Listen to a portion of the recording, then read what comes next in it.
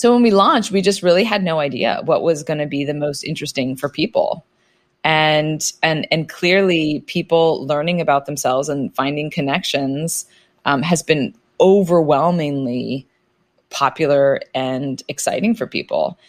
And I think in part it taps into all of those human emotions of like how you're connected to the rest of the world around you, and finding connections and like the secrets of the past, like the intrigue that you get with these secrets from the past. Like, there's no such thing anymore as a secret going to the grave.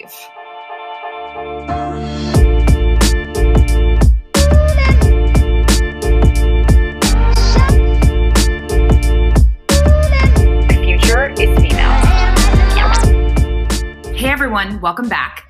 I'm your host, Anu Dougal, and this is The 2%, a podcast highlighting women who are breaking barriers and building the businesses of the future.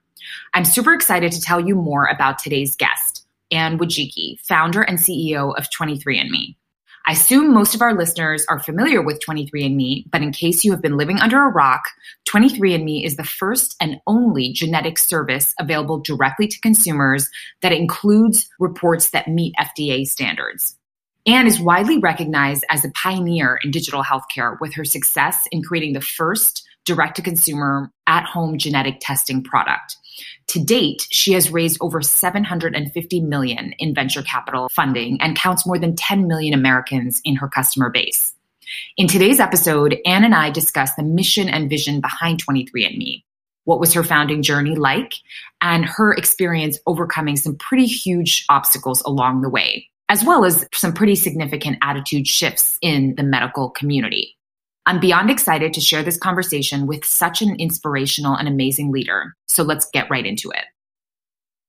Okay, great. Anne, so great to have you on here today. Let's start with where we're finding you. I know you mentioned you're in Los Altos. How's everything going? It's good. I'm at home in Los Altos. We are surviving pandemics and fires, and school just also started. Oh, wow. And still trying to work. So, the fires kind of put everything over the edge of, you already can't see people. You're living a bit in a state of fear. And then I realized like, wow, I have no evacuation plan. Yeah. And it was quite smoky. And my 1-year-old was, banging on the window, wanting to go outside. So it's a whole new world of crazy happening right now. Yeah. No, that's heartbreaking.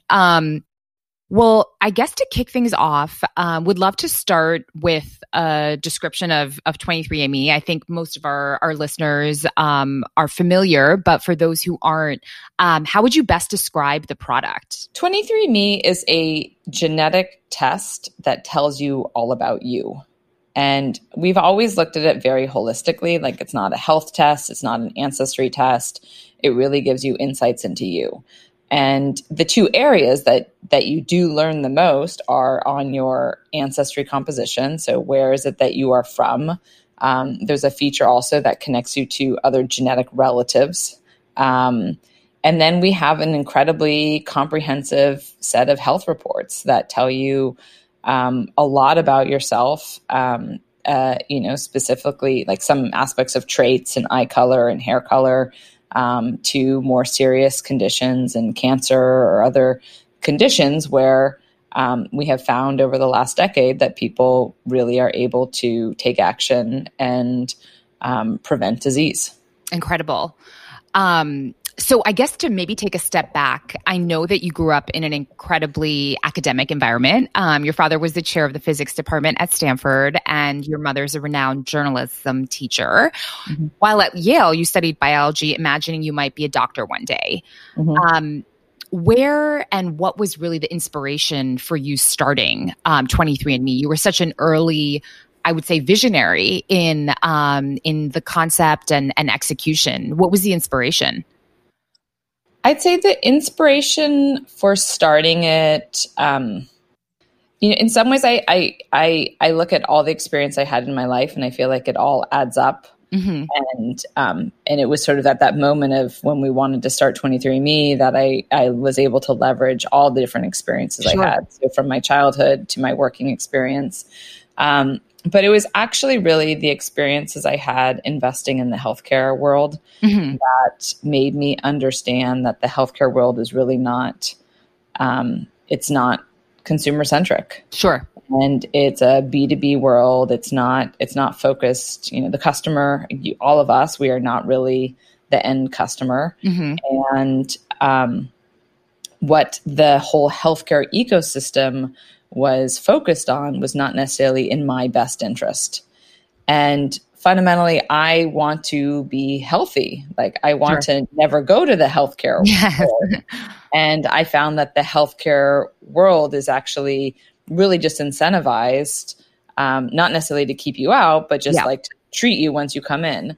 And 23andMe really came out of, years of frustration of working in, seeing healthcare investments and realizing that I wanted, a radical change. Yep. And I was close with the HIV community in the late 90s and saw really the activism that they had and the difference, and I look at Project Inform and, all the various HIV groups that were out there, they rallied together, they came together and they, wanted information directly and they demanded change. Yep.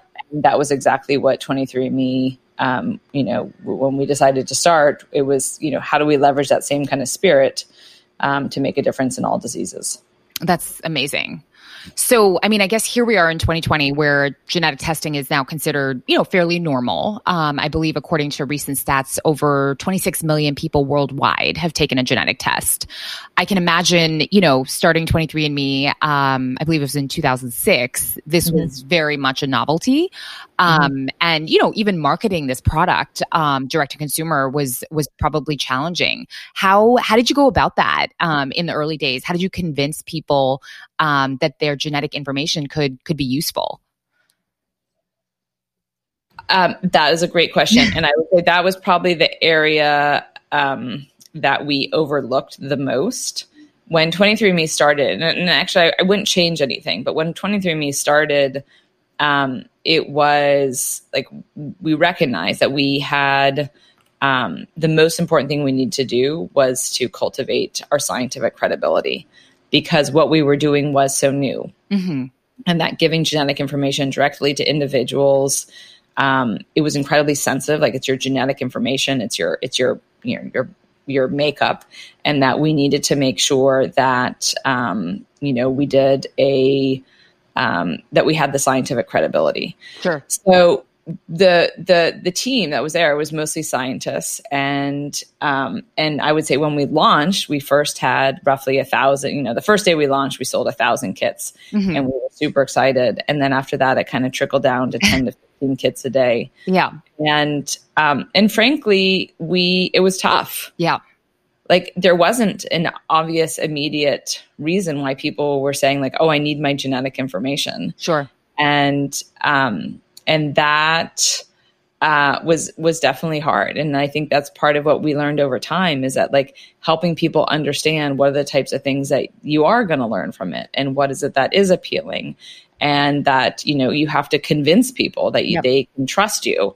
So all of that really took time. And I think that, there's a lot of books written about inflection points. And I think at some point we got to critical mass where, we have a saying in-house where you took the weird and you made it wonderful. And we were able to eventually get people to realize like there's something really wonderful about learning about your DNA, and it's not weird. Yep. That's amazing. Would you say that press was helpful in those early days?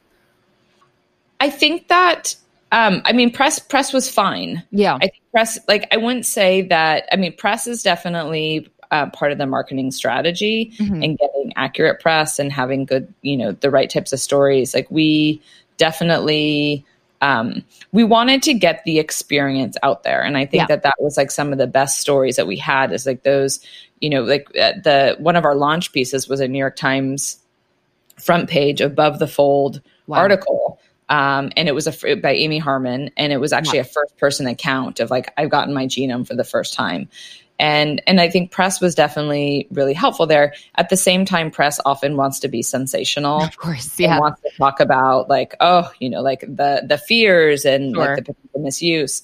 So it's a fine line. And I think, frankly, one of the things that's happened is, word of mouth. 23andMe is a very viral product. Absolutely. And word of mouth. And as people talk about their experiences and what they've learned, that inspires people. And so, anytime someone's building out, I think, a new product that's totally in a new area, one of the most important things is just getting people to use it. And actually, that also really benefited 23andMe because then I got that user experience and we could iterate on the product from there. Yeah, no, that's great. So, I mean, I think at-home testing has now become more and more common. And I think, from a medical community perspective, it can be tricky because, you're now giving control to patients in some sense. They have access to their data. Have you seen a shift in attitude? I can imagine in the early days, there was probably some hesitancy and now it's, quote unquote, the norm. How have those attitudes shifted, if any? I think it's, when we started, it was remarkable. The passion, the negative feelings around us. Mm-hmm. And I would say the medical world definitely reacted to us being an at-home, it's not even at home, direct to consumer. Yeah. And I think one thing that I learned from my investing world and investing in other countries was that if you really want healthcare to scale, you have to be direct to consumer. But putting everything through a medical professional creates a lot of costs and also impedes access. And part of the mission of 23andMe was really about enabling access to genetic information. So in those early days, like I said, there was like really a lot of controversy, and we had meetings where we were, pretty much literally chased out, like told that we were not welcome. Yeah. And so over time, the thing that's about scientists and again, to companies, like one of the main things I've learned with 23andMe is patience. And that over time, if you focus on building your reputation long-term, you eventually can change people. And the way scientists think is they think in data. Yeah. And so again, going back to sort of the initial questions you asked about marketing and getting, adoption, like the most important thing for us was our scientific reputation. And the way that we started to convince doctors was by building up a body of data that supported what we were doing. And, physicians would come to us and say, oh, you cause harm. And we were then able to say, I actually have data to show we don't. Right. And data now to show that we actually have, benefits. And having now gone through the process with the FDA, we have lots of data that shows like people can actually understand this and they can get it without a medical professional oversight. So over time it changed, but it's one of the things I learned is just how much data and how hard it is sometimes to change those opinions. Yeah. But they absolutely can be changed. Yeah. Yeah, no, that's incredible. So, going back to an earlier point you made, a close friend of mine recently found out that his grandfather was not who he thought he was. And that happened through, his DNA testing experience. I'm sure you've seen, a ton of these cases. I'd love to hear just kind of interesting ways in which consumers have used their results of DNA testing, any interesting stories, bringing together, long lost family members, solving crimes, things like that. I remember the first time we had our DNA relatives product, and that was like the first time we connected a brother and sister together. Wow. And it was so it was so overwhelming, like within the company, like the idea that like we successfully were able to connect these people together. And in some ways now I get a story almost every day. Wow. And I think one thing that I've realized, everyone has a story. Yeah. And if you don't have one yet, just wait. So even me, like I didn't have a story. And then, we discovered that I actually have a first cousin that I didn't know about. Right. And so everyone, like life is complicated. Yep. There's all kinds of, we've had all kinds of movements in our past, and relationships are complicated. So I think that the biggest changes or the biggest impacts I find is actually on that sense of identity for people. And one of the things that I think surprises people the most is when they believe that that they're from a certain country of origin, and then they find out that they actually are not. Yeah. And those are the types of things, is people who find that they have Jewish ancestry and they didn't know about, or Native American or African ancestry. And that sometimes what you look like, so your phenotype, does not always match what your genetics are. And and that, I think, is actually one of the most interesting aspects of what we do, is that we essentially show you what's like truly inside, and it's not always easy to see from the outside. Yeah, no, definitely. And I'm sure just uncovering history, that's part of what you're doing as well, which is fascinating.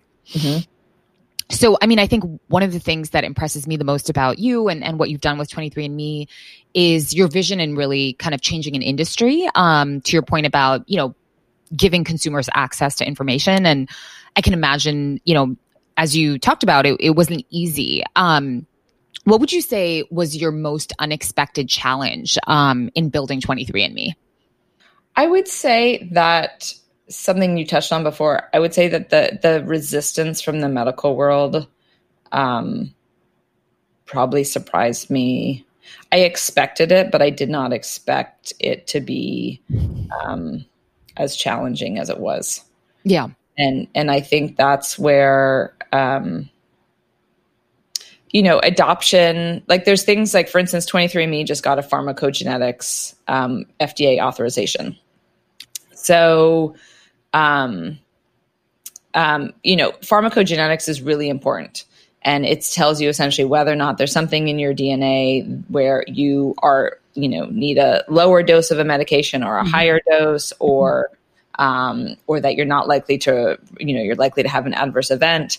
And, this is not, these discoveries have been out there for a while. Right. And, in some ways, there's never been broad physician adoption of these types of tests. And, I love it when people hear about the new label and they're like, oh my God, this is amazing. Like, why isn't this standard of care? Yeah.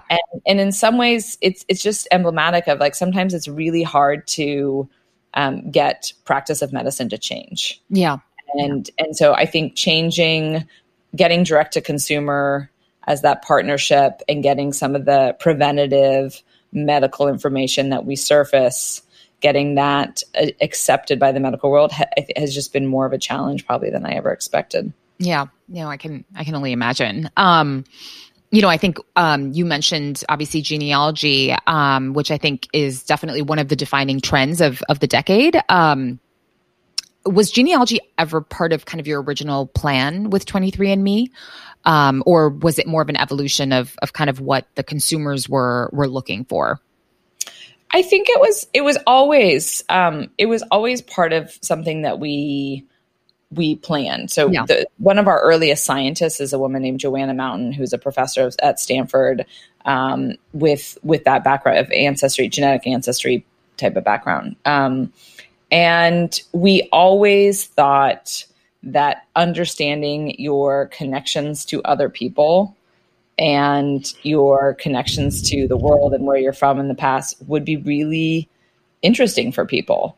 And I think we just, we didn't know, like when we launched the company, we didn't do, like, in some ways market research is, it can be helpful, but it's like, there's nothing like real data. Yeah. Yeah. So when we launched, we just really had no idea what was going to be the most interesting for people. And clearly people learning about themselves and finding connections has been overwhelmingly popular and exciting for people. Yeah. And I think in part it taps into all of those human emotions of, like, how you're connected to the rest of the world around you, and finding connections, and like the secrets of the past, like the intrigue that you get with these secrets from the past. Yeah. Like, there's no such thing anymore as a secret going to the grave. Yeah. Yeah. Like it's it's all coming out. Yeah. Yeah. So I think that has really, been incredibly popular for people. I think the number one area that I never expected to get into is the conversation on race. And I think that's been the biggest surprise for me, that we are really smack in the center of what is the definition of race. Yeah. And that actually, like, frankly, with everything going on in the world, that's pretty exciting for us. Yeah. Because I think that we can have a really positive influence. Yeah. Yeah. No, definitely. And I can imagine religion as well is probably not one that, you kind of foresaw being. Oh yeah. I went to, I'm Jewish, and I went to my former rabbi invited me to speak at the annual meeting of Reform rabbis. And this was, I don't know, 7-8 years ago. And I remember showing up with like a bunch of our printouts of saying, like, listen, like, one of the most popular questions is, am I Jewish? Yeah. And, so what is the definition of Jewish? And like, what if I'm 10% Jewish, or I'm, 30% technically Jewish? And I had these poor rabbis, like, had their eyes wide open and said, like, what do you mean? Yeah. Yeah. And so I think that that's where there are really interesting questions about what's the definition of your identity. Yeah. And how does that match with how you were raised versus what is in your DNA? Yeah, no, absolutely. Absolutely. So, along those lines, I believe, 23andMe has obviously worked closely with the FDA, to get clearance to kind of sell these genetic health reports directly to consumers. And I can imagine that to a certain degree, you were really setting standards in this space as a market leader, and kind of being the first to market as well. How have you seen kind of the industry evolve? Because, to your earlier point, I can imagine that situations have come about that we've never faced before. And so, how has that kind of standard of what is accepted and normal evolved over time? I think the process of working with the FDA, like, one of the things I'm most proud of is that when we got our warning letter back in 2013, there was skepticism about the accuracy of what 23andMe was doing, as well as the capabilities of the individual. And what I'm most proud of is that I feel like we really defended the integrity of all of us, like us, the individual, that you're more capable than what any physician or what the industry thinks you're capable of. Yep. And so proving out that genetic information could be direct to consumer, I think, is one of the most important legacies of this company. And in some ways, pioneering the entire, like, direct to consumer healthcare world. Yeah. So I think that is, and we set with the FDA, it's an incredibly high bar. Yeah. It's hard to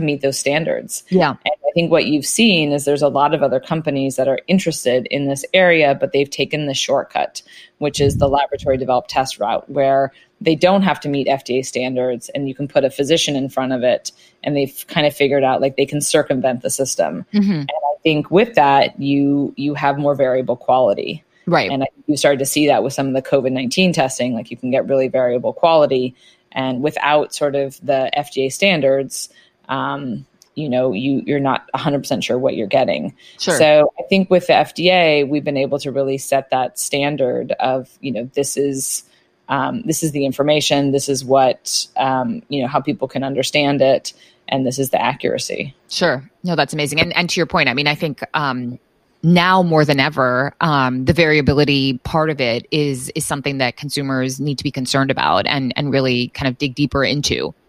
Right. And I think, your point around direct to consumer is also interesting, because I think what you've done has really paved the way for so much consumerization in the healthcare industry. I know that, even for us in our portfolio, whether it's, Maven Clinic, Real, Tempest, there's so many areas in which I think that, there needs to be a more care forward approach to building a business. So I think that's incredible. Absolutely. I think it's always fascinating to me how much the consumer is not considered yes. in the plan. Yeah. And I think because of that, like if you go to the doctor's office or a blood draw or like how you even get your medications, it's an awful experience. Yeah. No consumer company would ever like function this way. Yeah. I mean, it's just, it's so crazy. And I think that's because like you technically don't really have a voice. You don't pay the bills. Yeah.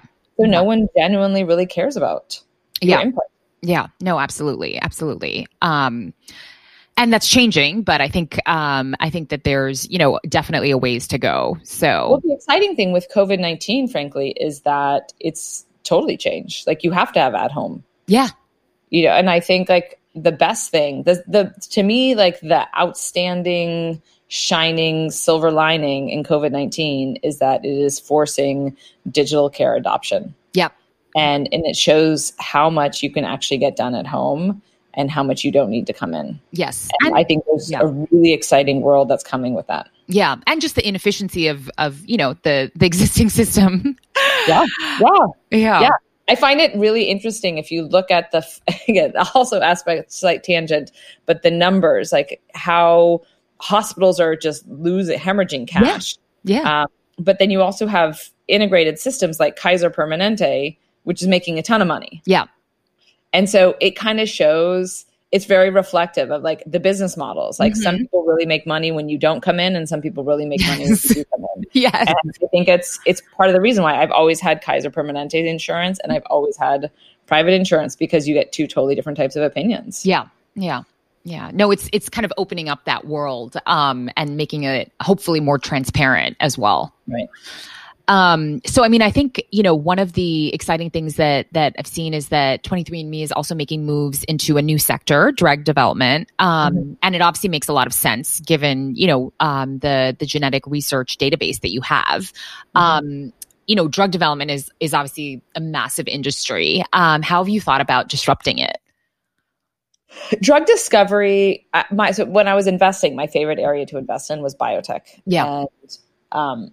And I found it's this industry that is filled with so many great people who really care. Yeah. And frankly, they're slaving away at, biology and the details and so passionate about trying to make an impact on a disease. And yet there's such a high failure rate. Yeah. Yeah. And most therapies fail. And it's super expensive. And, when I started investing, it was $700 million to make a drug and now it's $2 billion.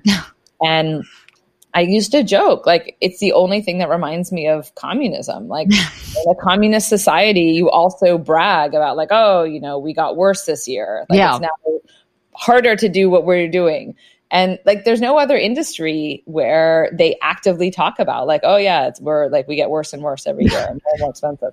So I feel like, again, when I was investing at the end of my tenure there, we would talk about like, what is it that could potentially really change and have an impact on drug discovery?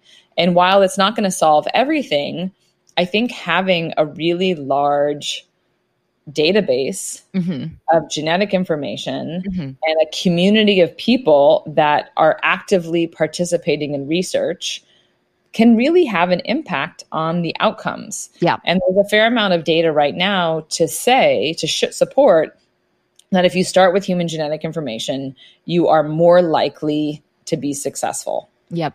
And so part of what I'm trying to do is instead of having 9 out of 10 drugs fail, can you have 7 out of 10 drugs fail? Like that would be a major, leap in productivity. So we are we give all of the 23andMe customers an opportunity to opt into research. Yeah.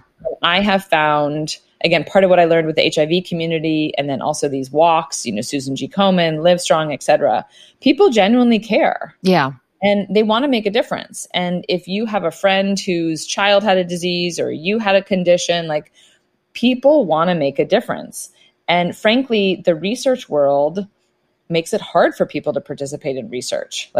And running in a clinical trial is not a fun process. Yes. Like you're called a human subject. They treat you like a human subject. Yeah. Just read the Henrietta Lacks book. Like it's not a good experience at all. And what I wanted to do is, again, the consumerization of research. Like make it actually fun. Yeah. Like tell people, I'm not looking for your money. Like I'm looking for you to contribute in a meaningful way, which is actually your data. Yeah.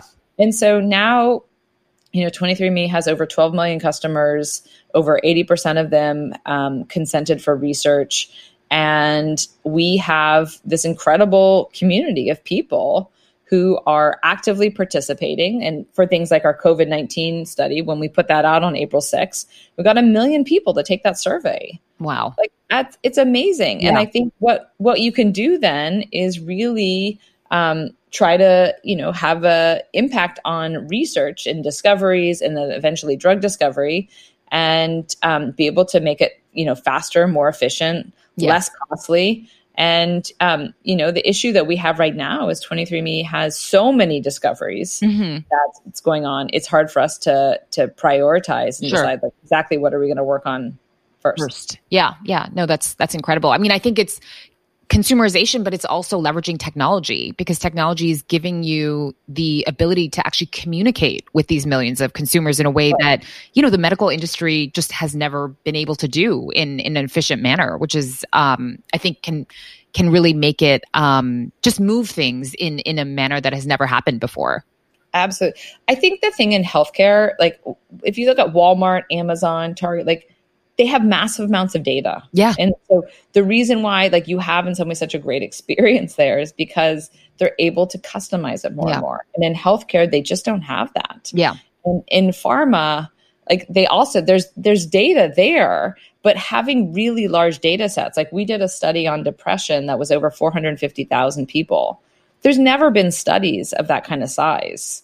And so part of what 23andMe is bringing is massive size and scale. And data has changed the whole world, but it hasn't really changed healthcare yet. And I think that's where we're just starting to scratch the surface of what's potential. Yeah, so exciting. So, I mean, I guess along those lines, where do you see 23andMe, call it 5 years from now, given all of these advancements, in medicine and science and technology? I think that, I think there's two things. First, I think that we finally have hit with over 10 million people. We've hit that critical mass of there's a level of acceptance about and direct to consumer and at home is much more accepted. Plus with COVID, frankly, it is, we have this whole digital health world that is really taking off. Yeah. So I think that there's a whole new world about people, a new system that is parallel to the existing healthcare system. That's about, it's driven by the consumers and it's more in the consumer's interests. And frankly, the consumer's interest is prevention. Yeah. And most of the healthcare world today still doesn't believe that consumers are willing to actually change their behavior. Right. And I think that's one of the next things for 23andMe is proving out that people are actually capable of changing their behavior. I think second is really the drug discovery side. Yeah. We announced this summer that we have our first program that's actually now in humans. And I think in the next 5 years, we will have a number of programs in humans and potentially even something that's on the market or close to the market. So I think, I will be very proud of the 23andMe community when we are able to say at some point that thanks to all of the data that was contributed, we were able to make an impact on someone's disease. Right. And I think that is going to be an amazing milestone for the company. Yeah. Yeah. No, that's incredible and so inspiring. Because as you said, I think everybody either themselves or within their family has someone who has a condition and to be able to leverage data and feel like you're playing a part, it may be a small part, but it's still a part in kind of shaping, hopefully, drugs that can help these conditions is really empowering. So, so I guess on a slightly different note, we obviously, Female Founders Fund really focuses on highlighting women and women who are making a difference across different industries. So you were one of the few women in the healthcare space. I can imagine in 2006, there really weren't that many who had a vision, who executed, and things have changed quite a bit since then. So what was that experience like? Whether it was raising capital, hiring the team, would love to just hear your views on that. I came from the Wall Street world, hedge fund space, where it was predominantly men. And in some ways, I spent 10 years in a mostly male environment. So in some ways, I just got used to it. Yeah. And got used to the fact that there's, occasionally they would hold meetings in all male clubs, and I couldn't come in, or like there is sort of, again, there'd be a bro culture that I was, you kind of have to assimilate into that. Yep. When we started the company, my co-founder was a woman, and in some ways, like having a female partner was amazing. And, there's somebody like I like it was, it was the first time I was able to really like have a partner that, that again was not male. Yeah. And it's one thing I've learned over time that too many women or too many men disrupts the balance. Sure. And really having balance is sort of the optimal culture. Yeah. But in those early days, like I'm really lucky. I found great people to work with and great people to invest. Yeah.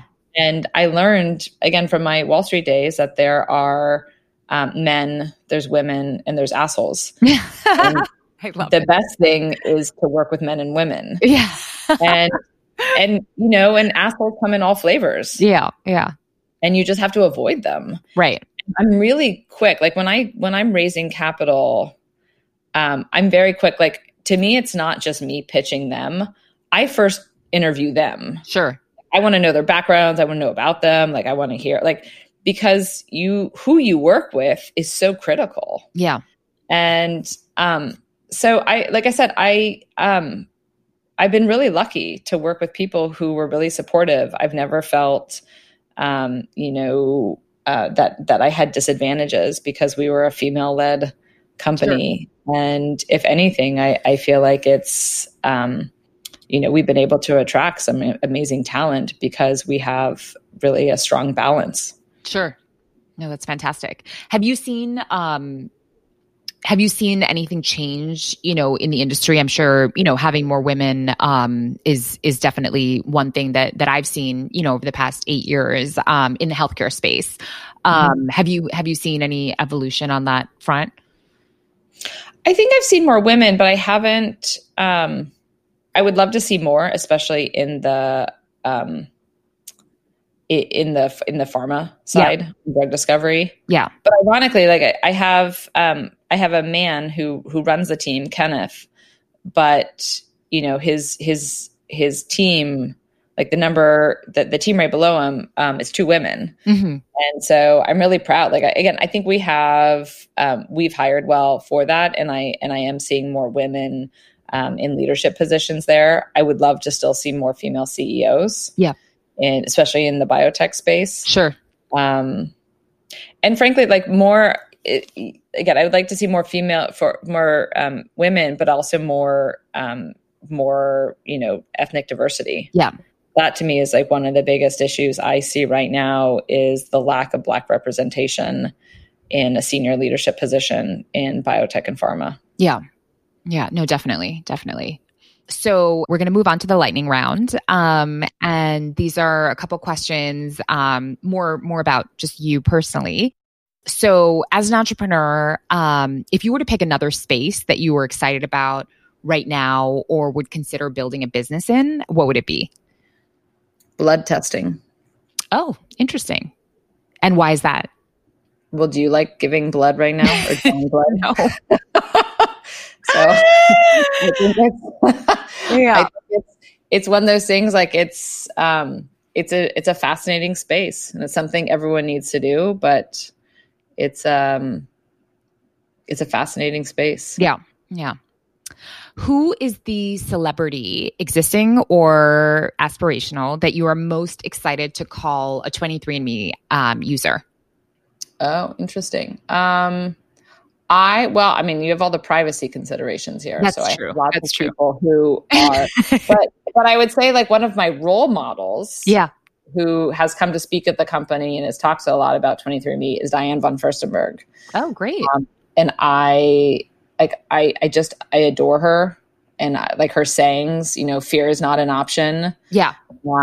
And just her drive to,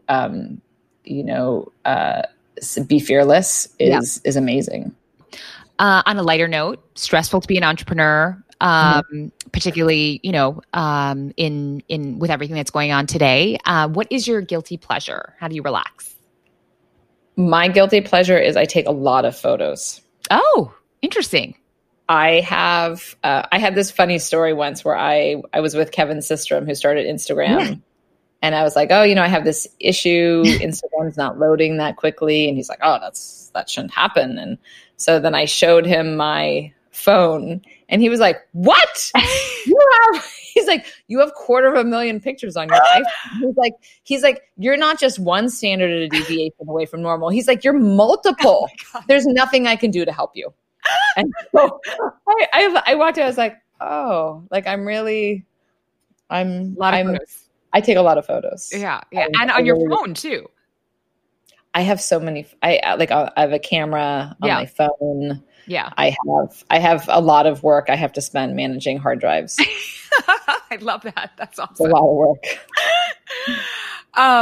So, I think we'll close with anything you want to share, with our listeners, any announcements, anything around 23andMe or any, anything that you're thinking about that you want our audience to hear.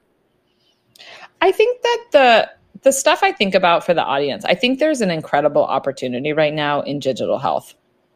I think people should look at the COVID-19, issues that are happening and what's the opportunities. Like there's some amazing companies to start right now because people are at home. And I think because there's this sudden shift in acceptance for digital care. Yeah.